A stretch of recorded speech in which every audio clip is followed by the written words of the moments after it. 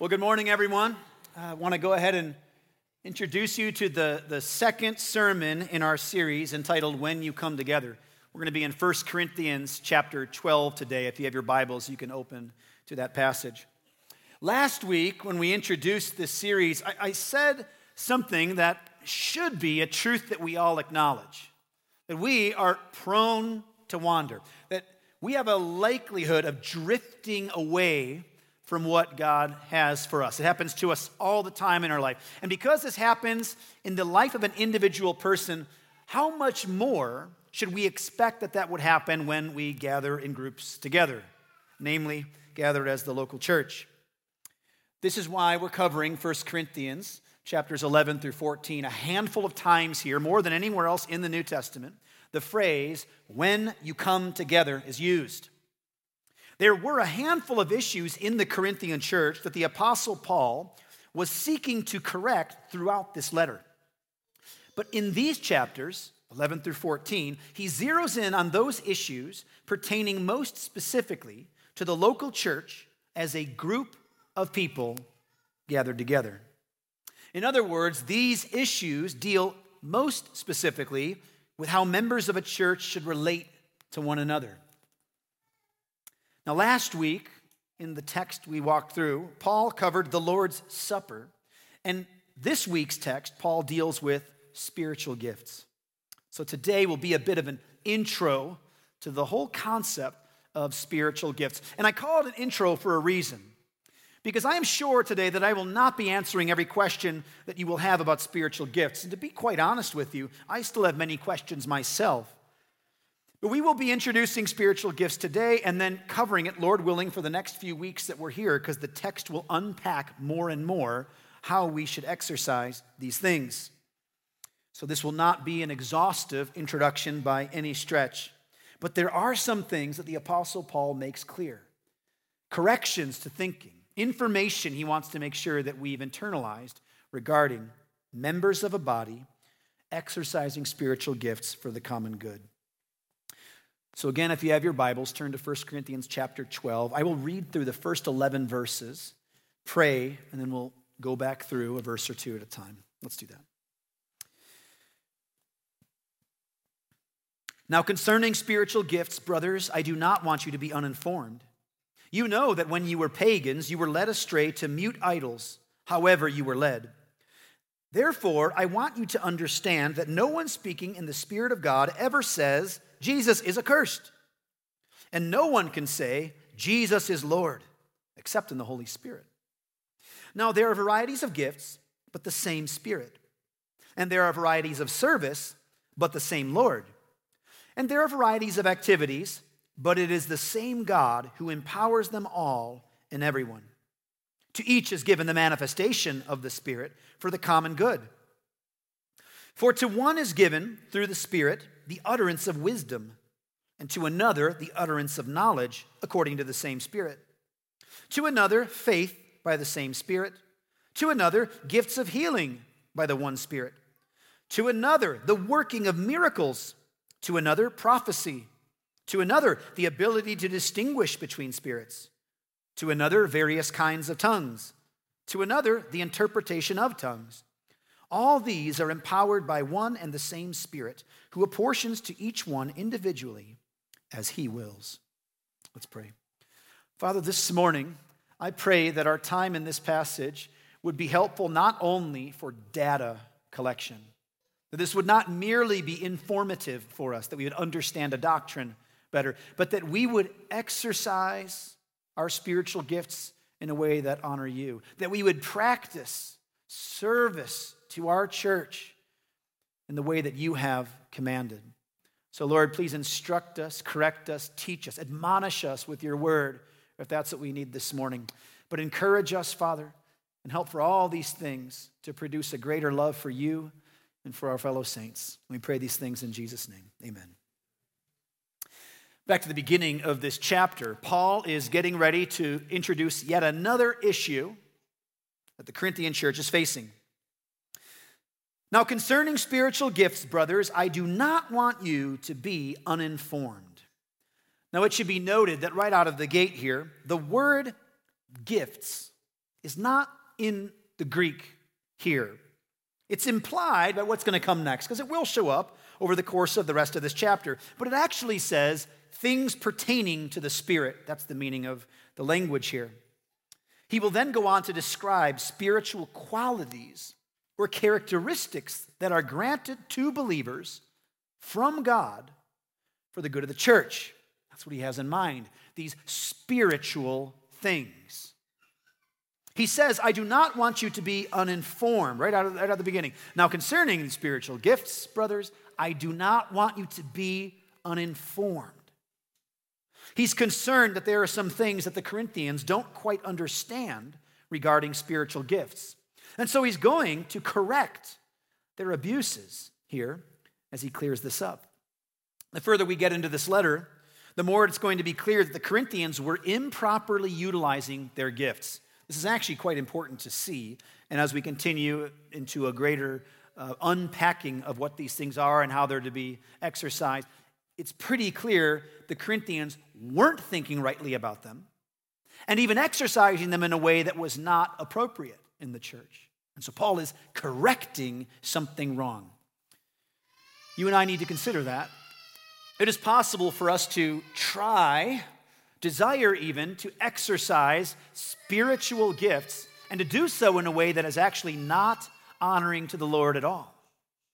If you were with us last week, you might remember that the way that the Corinthian church was distributing and experiencing, partaking in communion was so corrupted, so wrong, that Paul even said, it's not the Lord's Supper that you're eating. You're not actually having the Lord's Supper. Whatever that thing you're doing is, it's not the Lord's Supper. And while the language is not quite as strong here, to be sure, the fact that he wants to inform them, because he's concerned of their misinformation, that they are uninformed on something, is a helpful reminder to us. And this should be principally a helpful point. You and I need to think rightly about these things in order to practice them in a way that honors God. We should be thoughtful about how God has equipped us in the church to serve one another, particularly regarding spiritual gifts, so that we will display those things in a way that pleases and honors Him, that builds up the church, and is not corrupted as it seems it was for the Corinthians. Paul here spends some time clearing things up. In verses 2 and 3, he says, you know that when you were pagans, you were led astray to mute idols, however you were led. Therefore, I want you to understand that no one speaking in the Spirit of God ever says Jesus is accursed. And no one can say Jesus is Lord, except in the Holy Spirit. So what's Paul doing here? Why is he saying this now? Well, we can know that these Corinthians were not just the Jews who worship the one true God and are now learning that that one true God sent his only Son for salvation. No, they came from a pagan, Gentile, non-Jewish background. Almost certainly, they were coming from the body of people who worshiped the Greek and Roman pantheon, those gods that were worshiped and lifted up by the people there. That's the religion they came out of. And those Corinthians, now they're believers, but back then, back when they were pagans, they had been spiritually deceived. They'd been spiritually deceived in these past practices. They had been spiritually credulous, gullible. They believed things that were untrue about spiritual realities. And in that deception, these untrue things touched them at a spiritual, deep level. So Paul starts by getting two things out of the way. First, I want you to understand no one speaking in the Spirit of God ever says Jesus is accursed. How might this apply to the Corinthian? Well, imagine a pagan neighbor were to tell one of them, Jesus is accursed. He's not real. God killed him because he hates him. If somebody were to make a statement like that, which if you recall, that's what the Jews said about Jesus on the cross. If you were the Son of God, would he not take you off the cross? This is proof God's against you. If a person were to make that claim to these Corinthians, even if that person were a high priest or priestess in their false religion, No one saying Jesus is accursed is speaking on behalf of the true Spirit of God. That is a false line. Do not believe it. Additionally, the only way that a person can genuinely claim that Jesus, that one that some might call the cursed, he's Lord, he's Master, he is King of Kings. The only way that someone can say that and genuinely mean it is by the Holy Spirit. This sounds similar to what John, the apostle, says later in his first letter. He writes this in 1 John 4:2. By this you know the Spirit of God. Every spirit that confesses that Jesus Christ has come in the flesh is from God. I want you to pause with me and just imagine what's being corrected here, what's being warned against. First, what you think about Jesus is the most important thing about you. Most important thing about you. This is why we call ourselves Christians, little Christs. Christ is at the absolute center of our faith. It's not about a list of rules and works. It's not about a list of data points that we might collect, beliefs that we say that we hold to. It's about Jesus. What you believe about Jesus, what you preach about him, say about him, is absolutely and eternally critical. If you're not a believer today, you need to know that. You need to know that we are crazy about Jesus. That there are a variety of places, doctrinal categories that we might have a few distinctions on in the way we approach things. I'm confident that as I preach through 1 Corinthians 11 through 14, there will be several places where some might go, I'm not fully there with you. Jesus ain't one of those areas. Belief in Jesus Christ is a totally different category altogether. A person speaking in the Spirit of God genuinely can say, Jesus is Lord. You need to know this. He is our only way to forgiveness of sins and peace with God. There are true spiritual experiences, and there are false spiritual experiences. True spiritual experiences and false ones. And we need to know how to figure out which is which. And we ought not fall into the ditch on either side of the road. We ought not believe all spiritual experiences. Neither should we reject all spiritual experiences. You and I come from different backgrounds. Some of you might come out of a Mormon faith. Some of you might come out of an atheistic background. You never really thought much about God or believed in him at all. Maybe New Age spiritualism. Maybe you grew up in some kind of church that called itself Christian, but it just wasn't really real for you. It was just kind of rote religion. Each of these has a very corrupted view of spiritual things. Just like these former pagans. You used to think very wrongly about spiritual things. You ought not import that wrong thinking into your new faith in Christ. The indwelling and the empowering of believers by the Holy Spirit, those are real experiences. And we should expect to see and to feel those. John 14, 16 through 7, Jesus says this, and I will ask the Father, and he will give you another helper to be with you forever, even the Spirit of truth, whom the world cannot receive, because it neither sees him nor knows him. You know him, for he dwells with you and will be in you. Now this will go on, that statement in John 14 will go on to be fully realized in the hearts and lives of believers after Acts chapter 2, when the Holy Spirit is poured out on all believers. If you're a believer today, the Spirit of God dwells in you. That is a supernatural reality. That is a spiritually experienced reality. If you and I live in an area that's surrounded by people who put a high weight on experience, the Mormon religion is very experiential. In fact, I've known many people who said that they're confirmed in their belief in the Mormon church because one day on the way to some church function, they prayed that all the lights would turn green. They turned green. Therefore, spiritual experience confirms that church is true. Brothers and sisters, just because we experience something does not make it spiritual. An atheist can have the same experience. That's what we would call circumstantial. You and I need to know how to judge rightly between these experiences. And while Paul doesn't unpack that idea fully here, he at least begins by saying the way you approach these things as pagans is different than the way you must approach them now as believers. And now he explains how true spiritual realities are designed to work in the church. Moving on to verses 4 through 6. Now there are varieties of gifts, but the same Spirit. And there are varieties of service, but the same Lord. And there are varieties of activities, but it is the same God who empowers them all and everyone.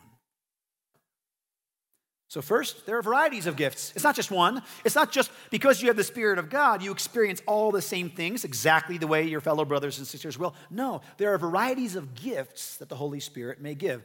Now, over the course of the next several weeks, we're going to spend much more time in unpacking a lot of those spiritual gifts. Because we're going to see multiple lists come out, 2 in chapter 12 alone. A couple of them are even more specifically unpacked in chapters 13 and 14. We will get to some of that. But right out of the gate, there are varieties of these. Expect that. Varieties of gifts, varieties of service, varieties of activities or effects. But all of our gifts have the same source. This is yet another difference between the God of the Bible and the gods of pagan religions.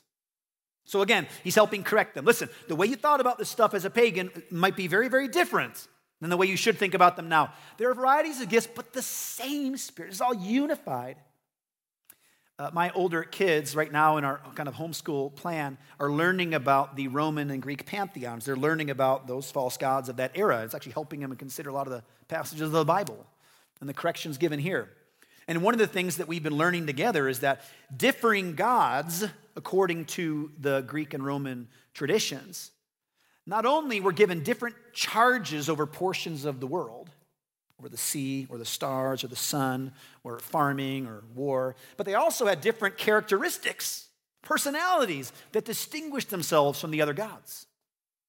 And so if a person were particularly attuned to one of those false gods, they were to experience things in the same order as that god might have. So the god of the sea, like Poseidon, might give power of water to those in his charge.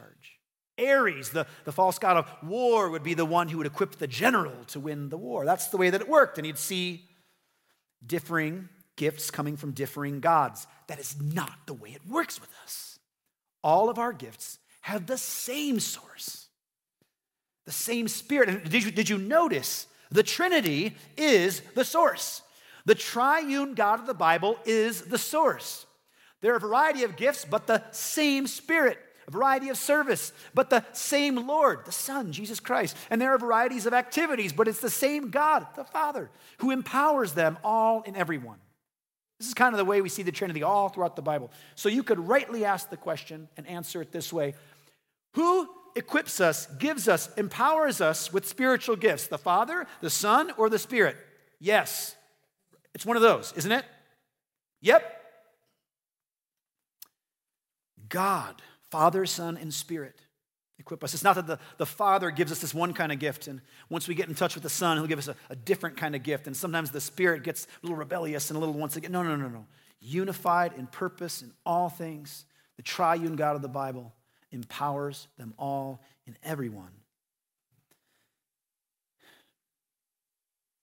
He is the source of every good thing. That's what it says in James 1:17. That came to mind when I was writing that out. That he is the source of all good. Every good and perfect gift comes from above, from the Father of heavenly lights, who does not change like shifting shadows. Every good thing, to include the spiritual gifts granted to believers, come from our Father in heaven. You may even notice that the way the Trinity is spoken there will correct us from wrong thinking on where we receive these things. And because of that, all these gifts work together in accordance with one another. They're not in opposition. It's not like the Marvel universe where one, by one God, is equipped with the fire power and the other one with ice power and they battle. No. This should be seen in operation as working together with a shared purpose. And what's that shared purpose? As it says in the next verse, verse 7. To each is given the manifestation of the Spirit for the common good. To each is given the manifestation of the Spirit. For what? For the common good. That's why it's given to us. We have been equipped, empowered, gifted spiritually in such a way that we will not just be privately served, but that we would employ those gifts for the benefit of our church, for the other believers in our lives. This is awesome to consider. Critical even. God is a provider. All provision flows from God, not to him. The whole Bible tells us this. It's not that God needs something that we provide for him. He doesn't have this unless we provide it for him. Paul says that in Acts chapter 17, makes it very clear. Hey, our God does not live in temples made by man, human hands. In fact, we can't even provide him with anything. He is the source of all life in everything. He's the one who gives to us, not the other way around. And oftentimes, the way that God provides for his church is through his church. The way that God provides for his church is through his church. Oftentimes, when you and I pray for a very specific need, it is the church that God sends as the one who will bring that provision. It is the church that comes around one another. This means that when you execute on the need that another one has, it is highly likely, if not certain, that has worked as an answer to prayer that the Lord has sent you in some way in order to fulfill that need. We are doing exactly what God designed for us to do when we meet needs for one another. And it says this in many other passages in the New Testament. It even says this about leaders in the church, office holders, where it seems like that's the context of Ephesians chapter 4, where Paul says this. And he gave the apostles, the prophets, the evangelists, the shepherds, and teachers to equip the saints for the work of ministry, for building up the body of Christ. Even the office holders in the church. Why are they to exercise their gifts? Why did God give those gifts, those skills? Why did he do that for them? That they would build up the body of Christ. Romans 12, 4-6 is a bit of a parallel passage about these giftings that are uniquely given to people. We'll be covering that again in upcoming weeks. But listen to what it says in verses 4-6 of Romans 12. For as in one body we have many members, and the members do not all have the same function, so we, though many, are one body in Christ and individually members one of another, having gifts that differ according to the grace given to us. And then it says, let us use them. You've been given these gifts. For what? For use, not to atrophy. Oh, it's just nice that I have that skill. No. This is to be employed. 1 Peter 4:10 says, as each has received a gift, use it to serve one another as good stewards of God's varied grace. God's given us our gifts for a reason. Remember the parable of the talents that Jesus told? That the master apportions out his talents to his servants in different measure, and each are supposed to employ those talents. And that word talent means money, financial, monetary value there. The idea is that whatever the blessing is that's been given to us, we are to multiply it. We are to put it to work for the good of the church. Now Paul's going to turn his direction to a sample list of these spiritual gifts. So take a look at 1 Corinthians 12, 8-11. For to one is given through the Spirit the utterance of wisdom, and to another the utterance of knowledge according to the same Spirit. To another faith by the same Spirit. To another gifts of healing by the one Spirit. To another the working of miracles. To another prophecy. To another the ability to distinguish between spirits. To another various kinds of tongues. To another the interpretation of tongues. All these are empowered by one and the same Spirit, who apportions to each one individually as he wills.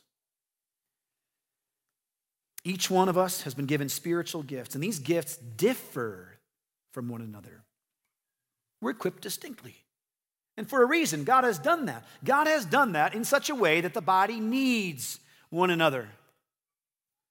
We are to unite in the service, in the expression of these gifts. Now, I have to say, I don't think that there's a magic number, a very specific, identified number in the Bible of spiritual gifts. It doesn't sound like that to me. And the reason I think that is because there's multiple of these kinds of lists in the New Testament.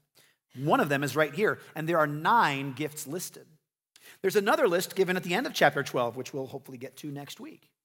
And that's a different list and a different number.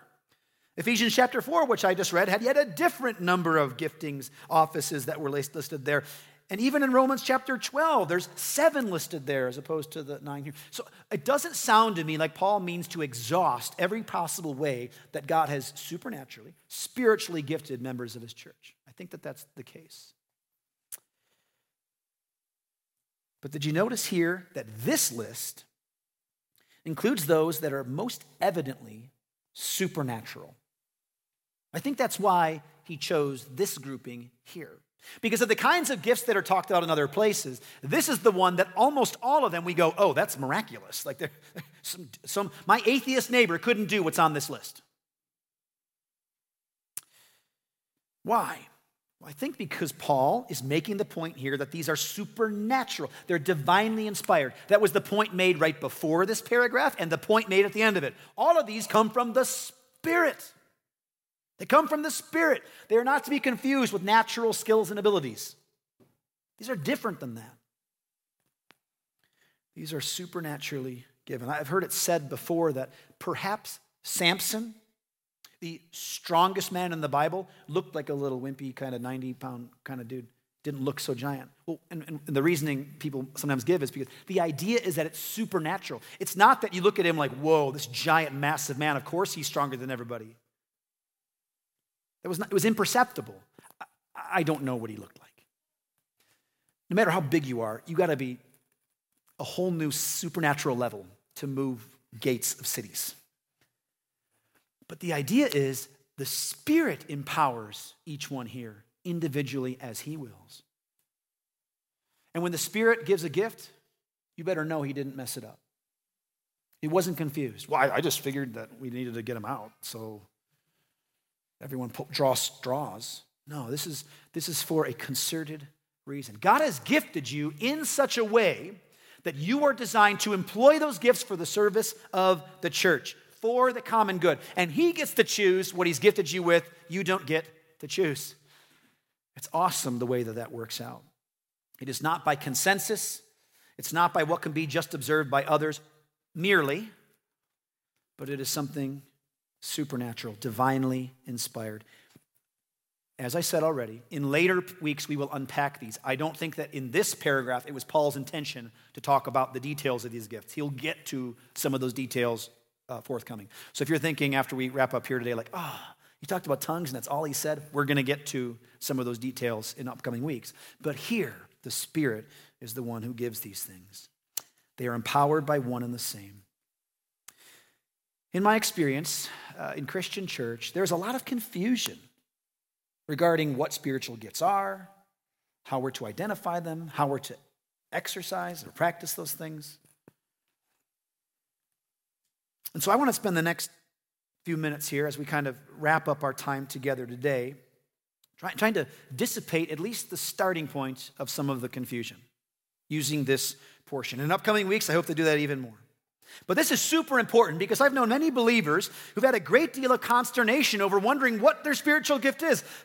I can't figure it out. I don't know what it is. I read these lists. None of them sound like me. If that's you, I hope to try to be a good servant to you in this. I've known churches and gatherings of believers to do spiritual gifts assessments. Have you ever been a part of one of these? Done these before where you write down the things? I enjoy this. I think this is a skill that I have. This is the way that I respond to these circumstances. And I'm not making fun of those. I think Christians have tried to help other believers identify what might the Lord have built you to do. But sometimes those have confused more than helped people and trying to figure it out. I know some people who struggle with a lack of satisfaction in the service they give to the church. They struggle in their heart. Man, I feel like I'm so designed to do this. I'm just doing this thing, but I'm not sure that that's all the Lord wants from me. I don't feel satisfied by that. I'm trying to be, Lord. Do I just need to get my heart right and just be grateful? Or do you want me to do something different or more other than what I'm doing? Others I know struggle with a lack of spiritual growth and maturity, and they wonder if I'm not importing any of the good that God's given me into the church. I'm not serving others well. I don't know what I'm supposed to do or how to do it. And so I feel like It's an obstacle in my Christian growth that I haven't figured out how to serve well. And still others on the other side, those who are needing service from others, needs not getting met because the body has not quite figured out how to operate together. Now again, where we started this whole sermon series was me expressing that we have to constantly be guarded against the water flowing into our tanks that the bilge pump needs to push out, worldliness, the slow drift towards fleshly things. We need to do this, and we need to mature as a church. To put it quite simply, I hope that the worship at our church, even just a Sunday gathering, matures over time. Don't you think that about yourself? Lord, I hope that my prayers when I'm 75, 80 are better than they are right now. Not because my prayers right now are ineffective or the Lord doesn't want them. Or I want to grow in the way that I pray, in the way that I sing, in the way that I worship, in the way that I read and study, and right? Well, perhaps as a body, there are seasons of time where we're kind of like that gangly prepubescent teenager figuring out how to do life. And as a church, it's good for us to just go, let's mature through this. Let's learn how our parts are supposed to work together. So I want to propose to you today 3 categories of ways that we can and should serve our church. And as we go, I hope to explain why it's so important to parse out the differences in these categories. Because if we conflate them, I think we're going to miss something big. 3 categories of ways that we can and should serve our church. The first category is exercising our spiritual gifts. That's what's being talked about in this passage. That's the correction being given here that will continue for the next couple of chapters. Spiritual gifts, as we've been hearing, are not naturally acquired talents, skills, abilities, aptitudes. That's not what they are. They are supernaturally provided by God after a person becomes a believer. Peter did not need to practice healing people. God gave him the ability supernaturally to heal. Gold and silver I do not have, but what I do have I give to you. Boom. I don't think the night before he was practicing, okay, right hand, grab him, make sure you say, it wasn't a natural thing. It was entirely supernatural. So that when people said, Peter, how do you have this power? It's not me. It's in the name of Jesus Christ, whom you killed, that this can happen. Those giftings are supernatural. God gets to choose them. We don't. And they are given to us after we become a believer. After then. That's actually quite important when you're trying to distinguish between a natural gifting and a spiritual gift. My goodness, that person's such an amazing public speaker. If only he became a Christian. Pray for that person. Bam, becomes a Christian. Man, he must be spiritually gifted to be a preacher. Maybe or maybe not. I don't know. Could just be a natural skill. That should also be leveraged, but that might not be spiritual. It's been amazing to me when I've done street evangelism and run into somebody who doesn't strike you as the best communicator. Doesn't strike you as the most intellectual person to solve all the problems, give all the right answers, knows exactly the verse and the placement. And sometimes God uses that person in a profound way, and you're just like, oh man, the Lord did something. I've been with people before and experienced and watched that go down and been really humbled by that. Man, the Lord is so good to provide for the church in such a way, and he does this through supernaturally given spiritual gifts. Now, one of the things that makes it even more difficult to figure this out sometimes is it seems, according to the New Testament, that a believer may possess more than one spiritual gift at any given time. In fact, Paul, later in this section in 1 Corinthians, will say, for those of you who are able to speak in tongues, pray that you may also interpret. Those are 2 separate gifts. So you have one, pray that you can do the other. Paul, we know, could prophesy, do miracles, heal. These apostles, seems like they could do a whole variety of things. It does seem that there is a way in which Christians could experience multiples of these gifts, which actually makes sense when you consider the variety of bodies of Christ around the world. Imagine a small church in some rural area of Mongolia where there's only 10 believers in the town. The Lord probably is not saying you're going to have to survive without an arm and a foot. But perhaps he's providing multiple giftings through the few there that they may serve one another without lacking anything. Just as perhaps in a larger church body where there are more believers present, maybe there's less need for multiple people who have a whole host and variety, but that all would be involved. We see our individual gifts more clearly. This means that you're at your church for a reason.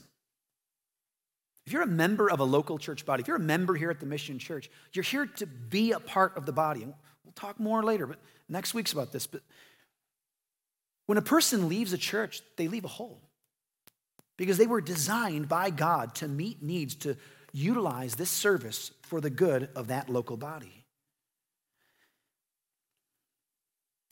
So how can you identify what these are in your life? That's one of the big questions Christians always ask. Well, okay, spiritual gifts. So how do I identify that? What do I do? Might I suggest that because they are designed to be used in the service of others, you need others to help identify what those are. It's probably not you sitting in a room somewhere and go, oh, that's my gift. It's probably not what it is. You probably need that confirmed by other believers in your life. I remember the way that I became a pastor, got onto the track of pastoral ministry. I had been serving at a church in Illinois where I had been previous to moving out here to Utah, prior here. And I just served as a volunteer on the worship team. And when that worship pastor went over to do overseas missions, they asked me to take the responsibility of music and tech director. And I loved it. I thought it was great. It was the first time I'd ever done any full-time ministry. It was an entirely new shift in my mind. And I began to think, well, Lord, wow, it seems like you've drawn me to vocational ministry. Wow, that's really great. I sat down with our lead pastor at the church after having been in that role for 6 to 9 months. Forget about that amount of time. And he said, Rich, we have an opening for a youth pastor.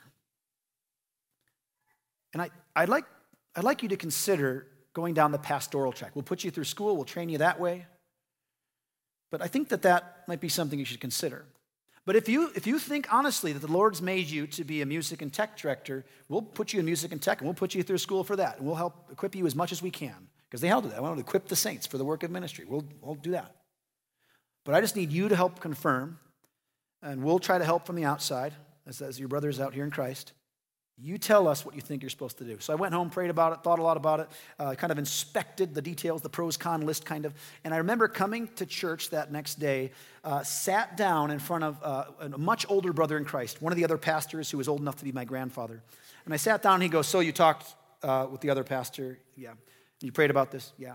Okay, so what are you going to do? Music or pastor ministry? And I go, music. He goes, no, you're going to be a pastor. Go tell HR that's what you're doing.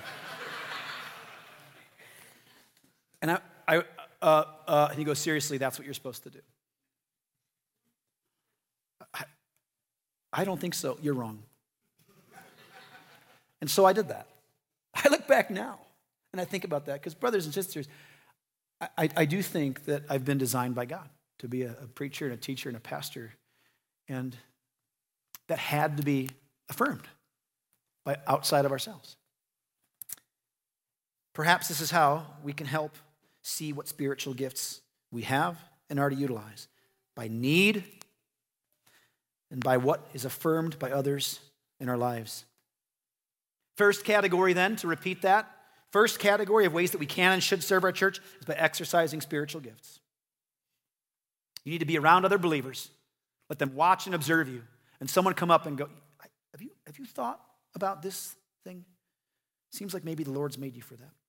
Second category of a way that you can and should serve believers in your life, your local church, is by leveraging natural abilities. Leveraging natural abilities. This is the one that is probably the most obvious to us. In fact, might I suggest that this is the one that is the most typical landing spot for believers. You kind of survey what you're good at and say, well, I'll employ that because I'm good at it. And for the record, amen, praise be to God, you should.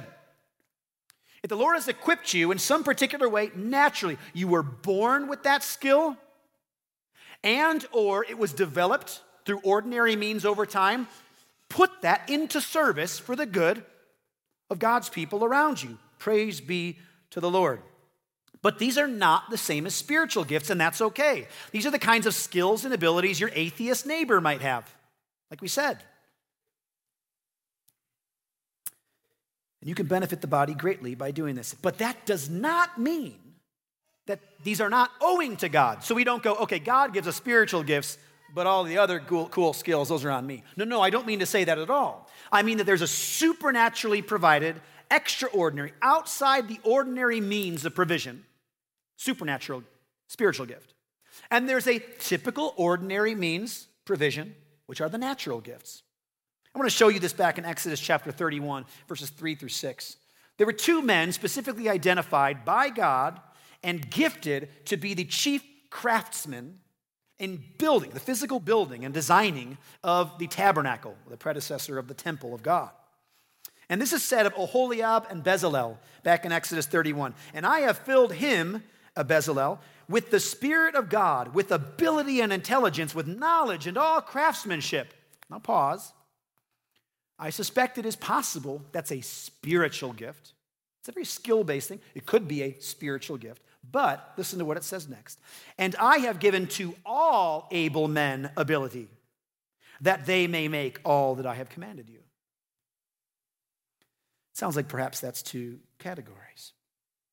This falls in line with Hebrews 13:16. Do not neglect to do good and to share what you have, for such sacrifices are pleasing to God. We may be gifted things, even financial things, which is probably what's mostly going on there, skills, abilities, the proximity to a need. And it is to the glory of God and the good of our church. It's pleasing sacrifice to God when we exercise those things. We are to use our natural skills for the benefit of the church also. And we don't have to conflate that with spiritual gift. You may be very good at fill in the blank. I'm good at finances. I do that all day long. It's my job. I crunch numbers for a living. I could help the church figure the spreadsheet out easy. You're a tradesman. I can build anything. I can fix it. I can do plumbing or electrical or whatever.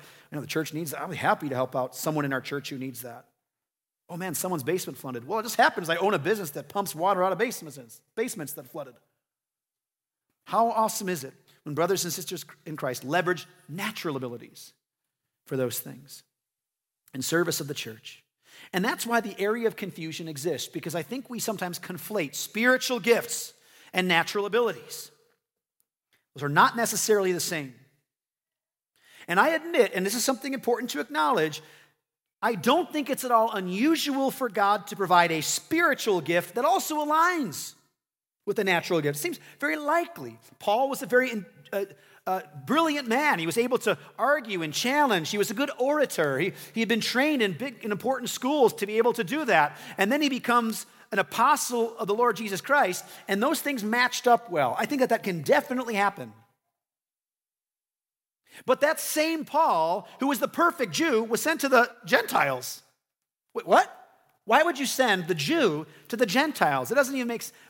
Peter would be better suited because he wasn't as good of a Jew. And yet,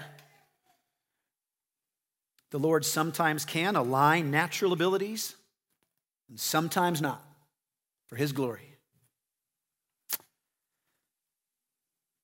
Most of the brothers and sisters in your local church have needs, and you may be the most suited to serve in a particular area. I think it is good to do those assessments and go, take stock of what you can do and find ways to employ those things.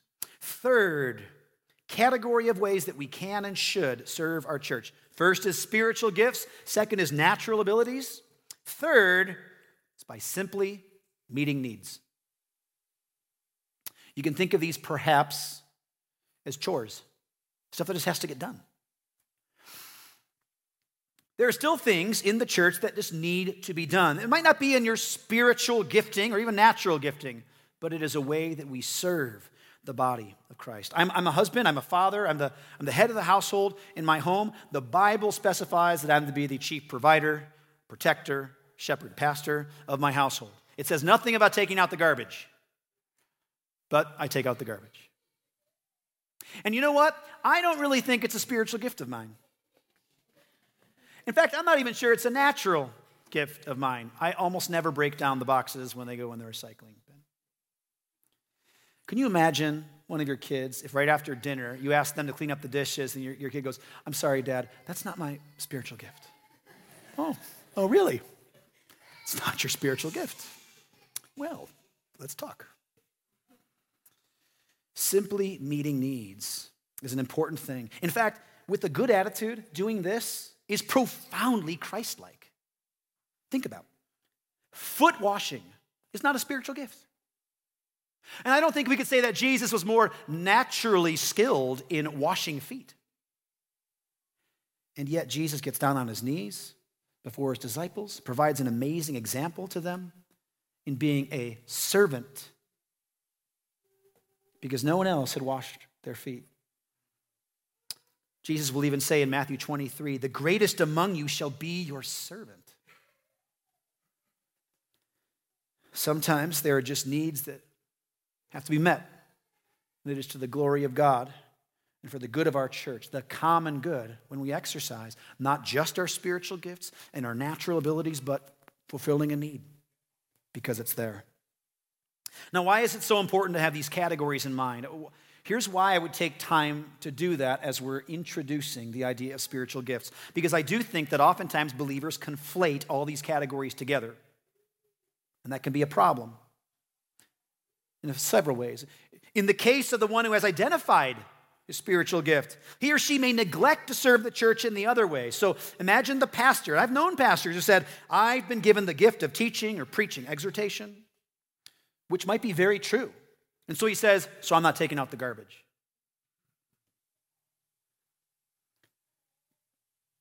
And so maybe he gets puffed up. He neglects to be a servant. He won't do those things and model the way that Jesus modeled.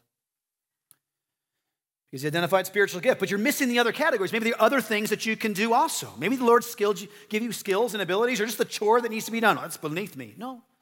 That can be an error of conflating that all of these. No, I'm only supposed to do what my spiritual gift is. In the case of the one who has a very evident natural skill, he or she may not explore the ways that God has gifted them spiritually for the service of the church.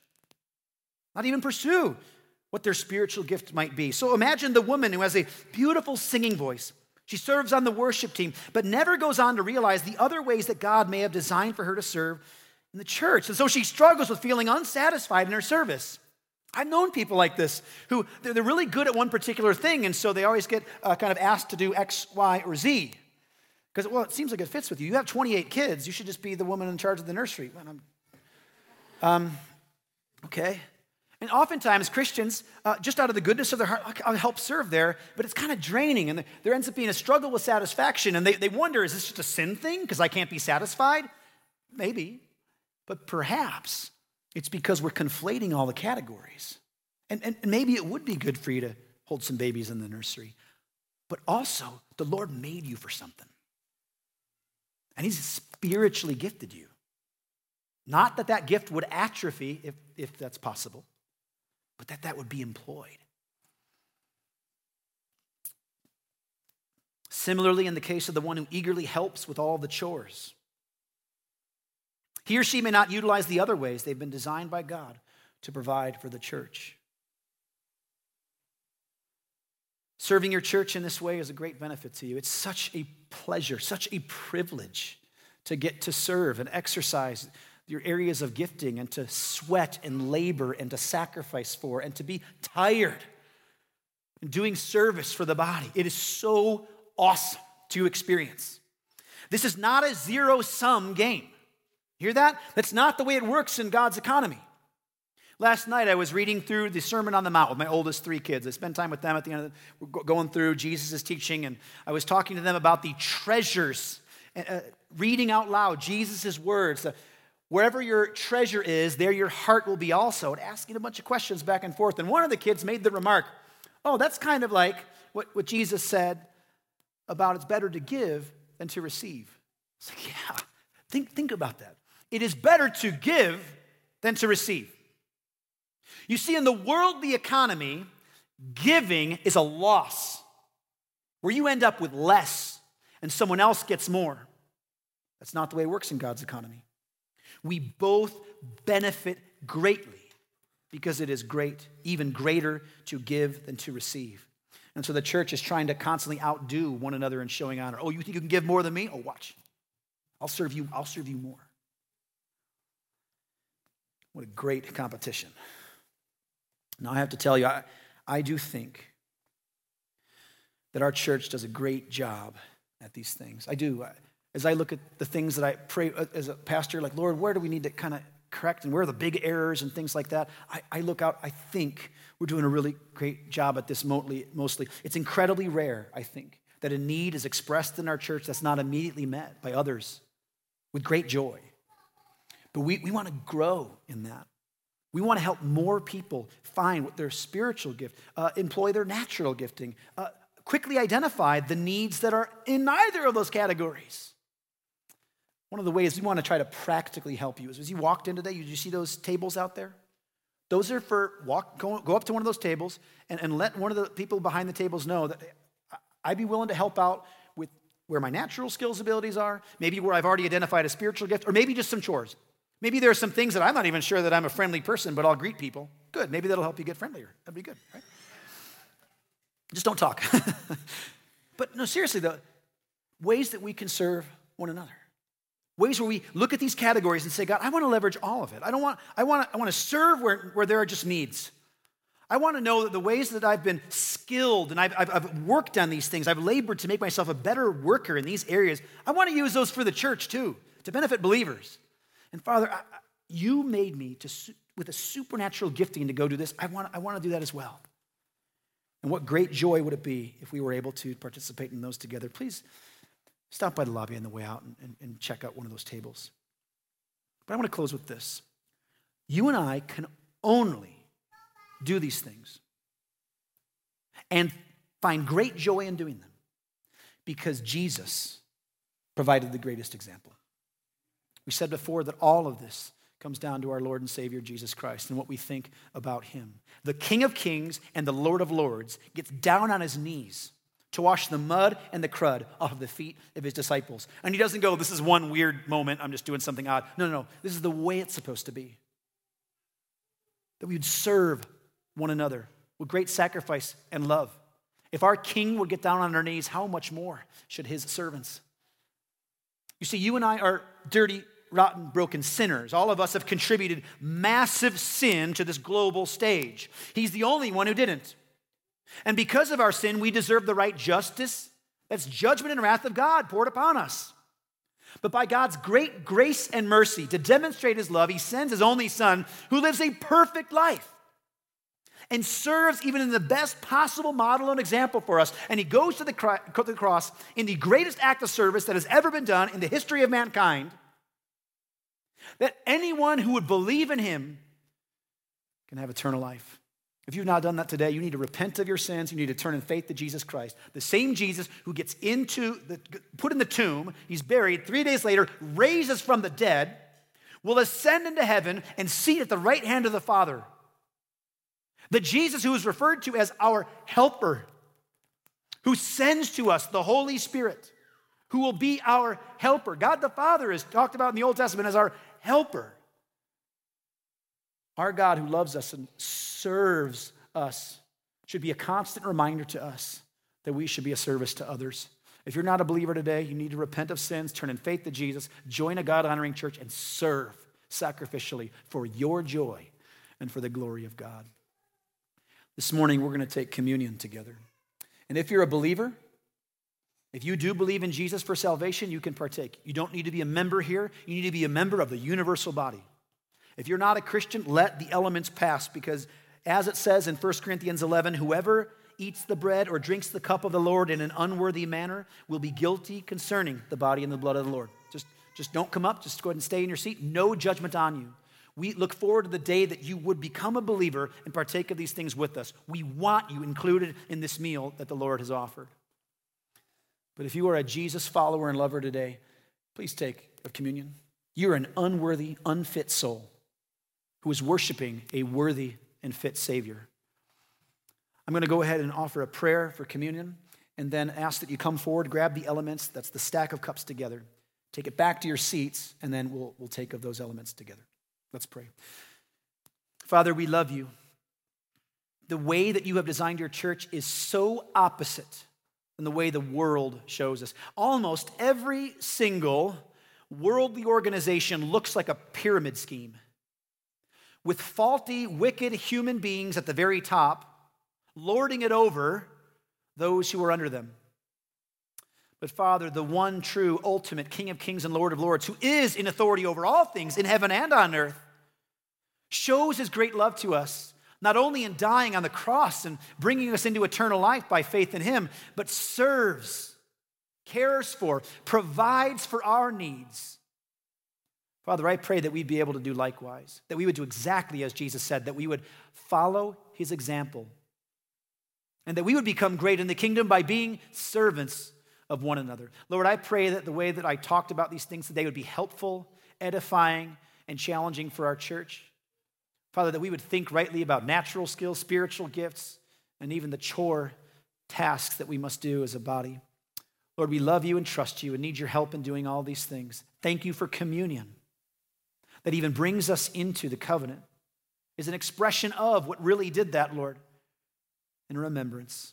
We pray this in Jesus' name. Amen.